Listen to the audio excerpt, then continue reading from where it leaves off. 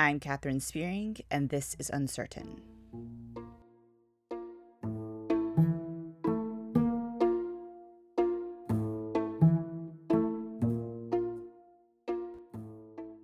This episode about art is simultaneously a plug for Season 2. That's right, we've already started recording Season 2 and have an anticipation of airing in January. Season 2 is going to be all about art and creativity. Now, you may be asking, what does this have to do with the church? Especially when the main themes we deal with on the Uncertain podcast tend to have a lot to do with abuse in the church. When it comes to abuse or any sort of trauma, art can be a powerful healing medium. It helps the creator share their story in their own language, and it helps patrons experience their story in a way that is less threatening, and maybe helps them describe their own experience in a way they hadn't ever thought to describe it.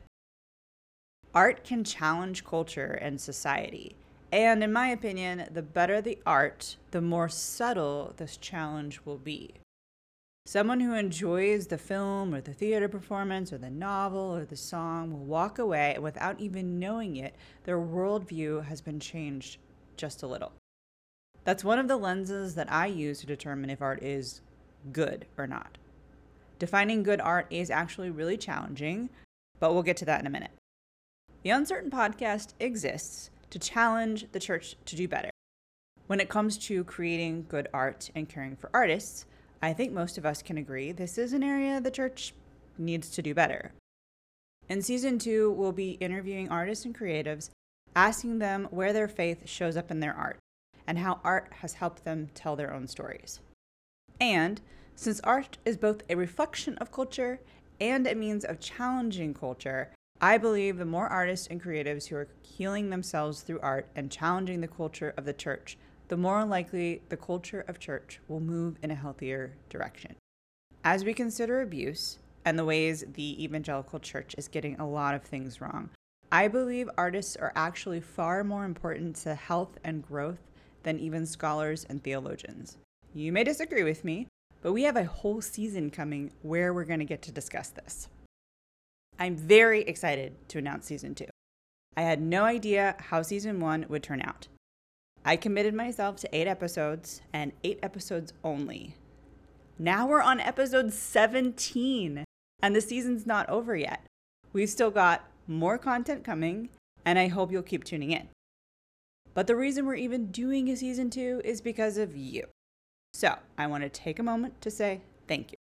Thank you for taking time to drop a note and let me know how the podcast is resonating with you. Thank you for suggesting resources and requesting topics. Thank you for sharing the episode, and just thank you for listening. I love getting to collaborate on this podcast with you. If you are enjoying the Uncertain podcast, I invite you to like, subscribe, or leave a review on your favorite podcasting listening apparatus. Now, back to art.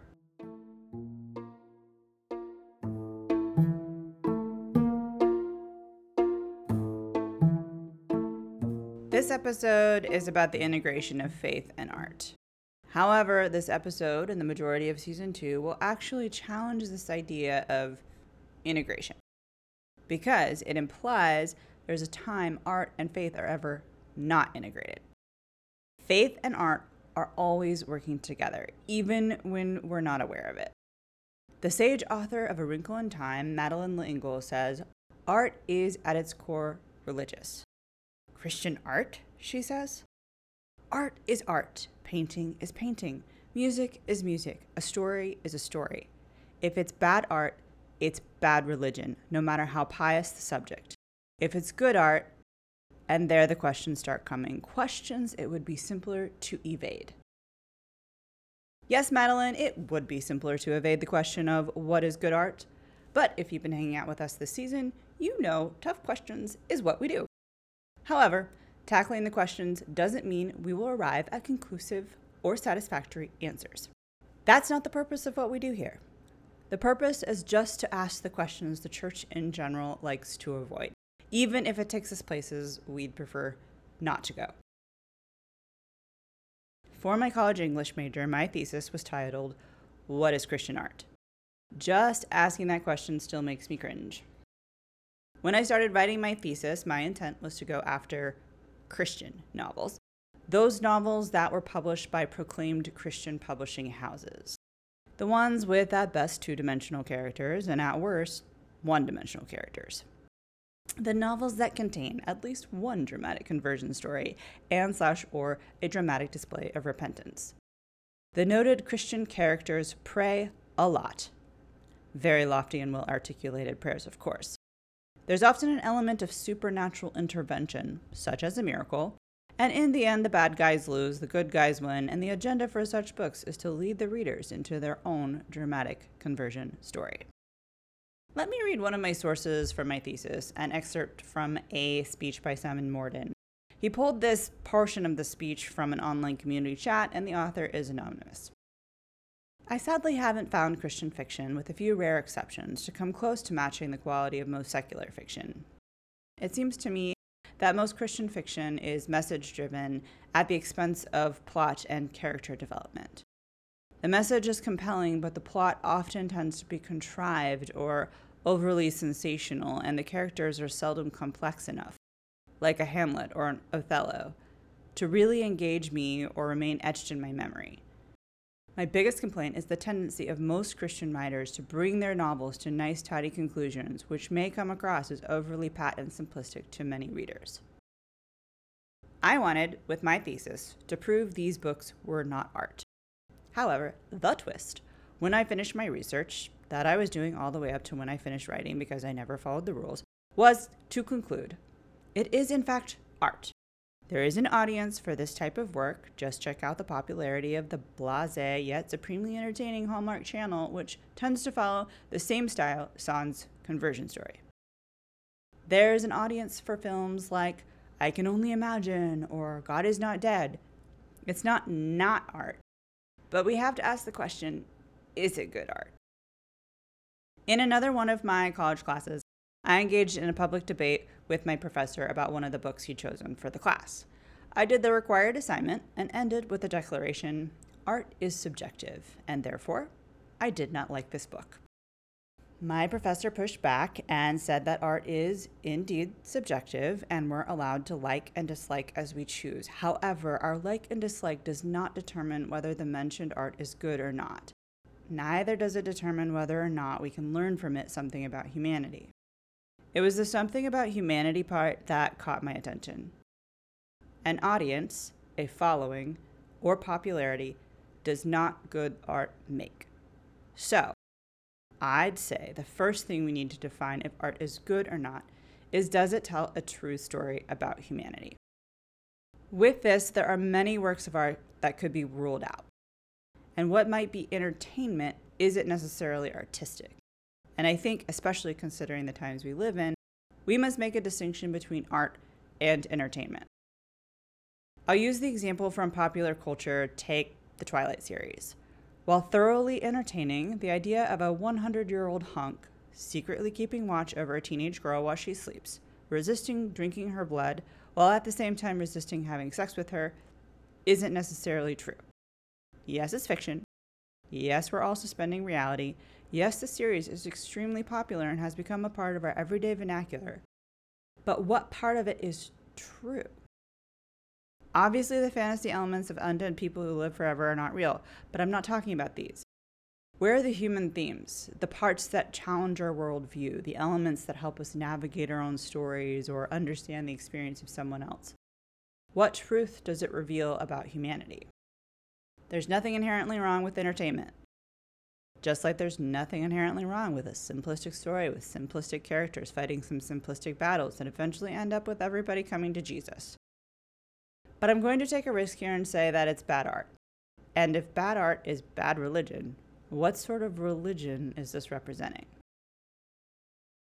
If art created by Christians is driven by an agenda of achieving conversion, what sort of conversion is it seeking? With safe, swear word free, sex scene free, nice and tidy foreclosures on happy endings with lots of sinners on their knees and church pews full of happy faces with hands raised in praise.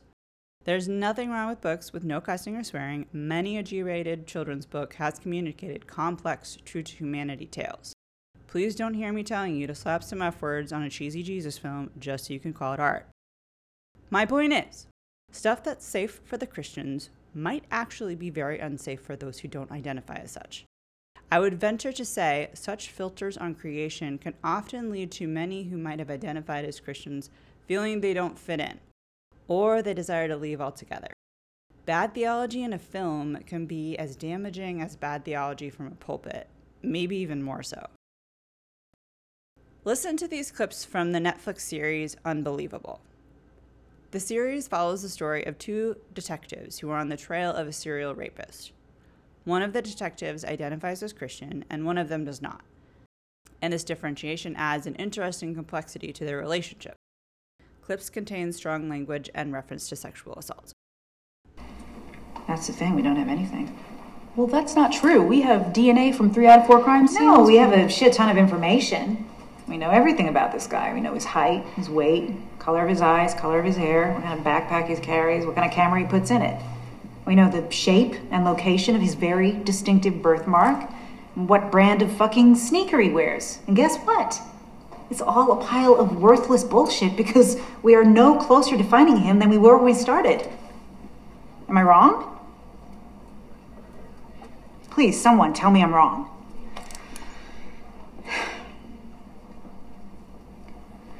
Just because we can't see the path doesn't mean it's not there. Are you seriously whipping out your Jesus shit right now? As far as I can tell, Jesus has a piss-poor sense of direction because we are about as far as we can be from any kind of fucking path. This guy is out there, driving around, preying on the most vulnerable women he can find, and we have no idea who or where he is. Your Lord has not given us one goddamn break, so as far as I'm concerned, he can just go fuck himself. Hey, I wanted to say sorry for the whole fuck the Lord thing. I mean, it was not my finest moment. It's nothing I haven't thought 100 times myself. I just have the good sense to keep it to myself. In truth, I kind of envy all you God believers. I'd love to have that kind of faith. Yeah. I don't know. Stuff we see. It's hard enough with God. I don't know how anyone does it without. Alcohol. And my dogs. But mainly, yeah, alcohol. Steve? Him too, but you know, when things get hairy at work, we always go off the rails a little. Yeah, they don't advertise that part of the job at the academy, do they? Wouldn't make for much of a recruitment poster. To serve, protect, and emotionally withhold from your partner. Don't let it get into your head tonight. Just relax. Okay, so don't you have a confession time. I did something this morning that I've never done before. Oh, scared. I prayed. Shut up, you did not. I did. I bowed my head and I said, listen, motherfucker, you let all this horrible shit go down day after day after day. Is it too much to ask that on this one day you get one fucking thing right? And look, it worked. This series is probably the only series I've ever seen where Christianity and the Christian character are actually portrayed in a positive light.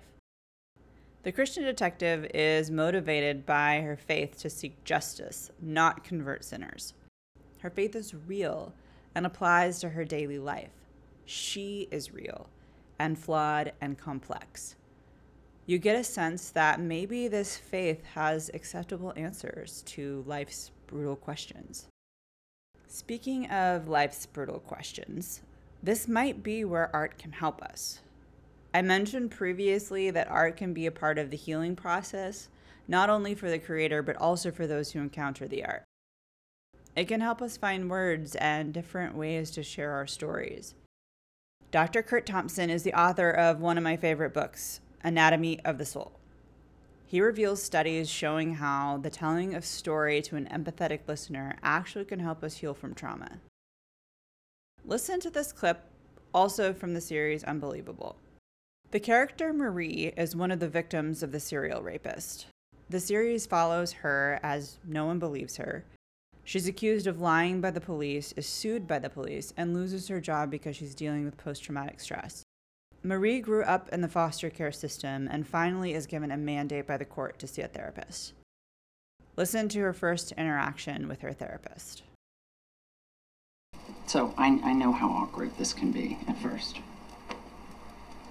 Not for me. No? Well, that's good. I think it would be for me. Being forced to go and see someone like me, a total stranger. You think I've never seen somebody like you before? I've been in the system since I was 3. I've seen social workers, DCFS reps, foster care placement officers, and they all say that they want to help me. But I don't need help. I just need bad things to stop happening. Well, I can't stop bad things from happening. That's above my pay grade. What I can do is try to help you frame those bad things a little differently. Maybe help you see them through a different lens so they don't... We don't have to talk, right? We just have to sit here for 50 minutes. That's right.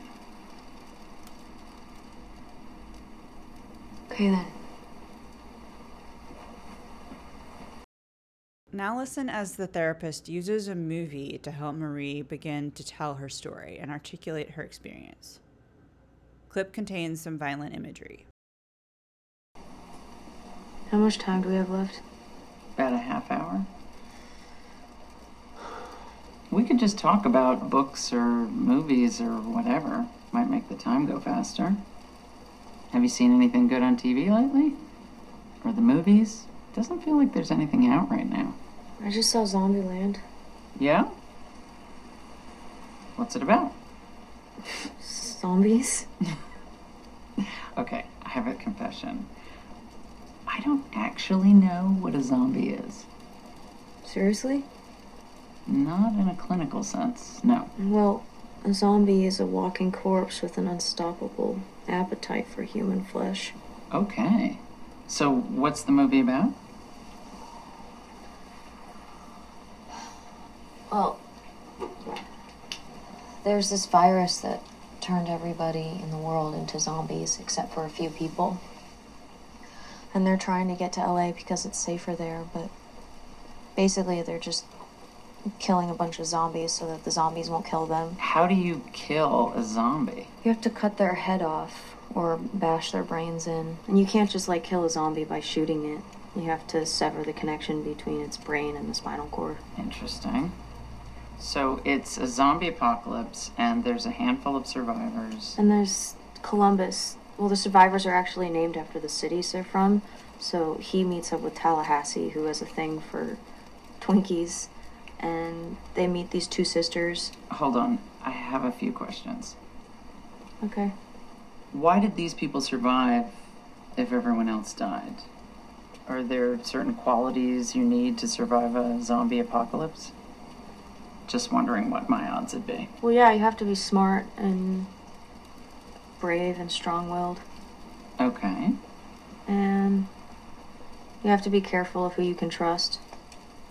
Why is that? Well, because the danger in a zombie apocalypse is actually the people. Because, yeah, the zombies are going to kill you, but they can't help it. They're just trying to satisfy their hunger for human flesh. But the people, they'll just take advantage when things go haywire, and they'll just take advantage of the chaos. And they start doing, fucked up things to each other. But they don't have an excuse. They know better. Well, they should, anyway. And is that inevitable? That the humans end up turning on each other and becoming untrustworthy? Yeah. Well, I don't know. Maybe not. Maybe some stay decent, but you never hear about them. So in order to survive, you have to assume everyone else is an enemy. Yeah. And the only person you can really trust is yourself. Yeah. Because even if someone says they have your back, even if they say they're going to protect you, They won't. They won't. You're on your own. Marie was so traumatized from sharing her story and being called a liar, she couldn't bring herself to trust anyone again.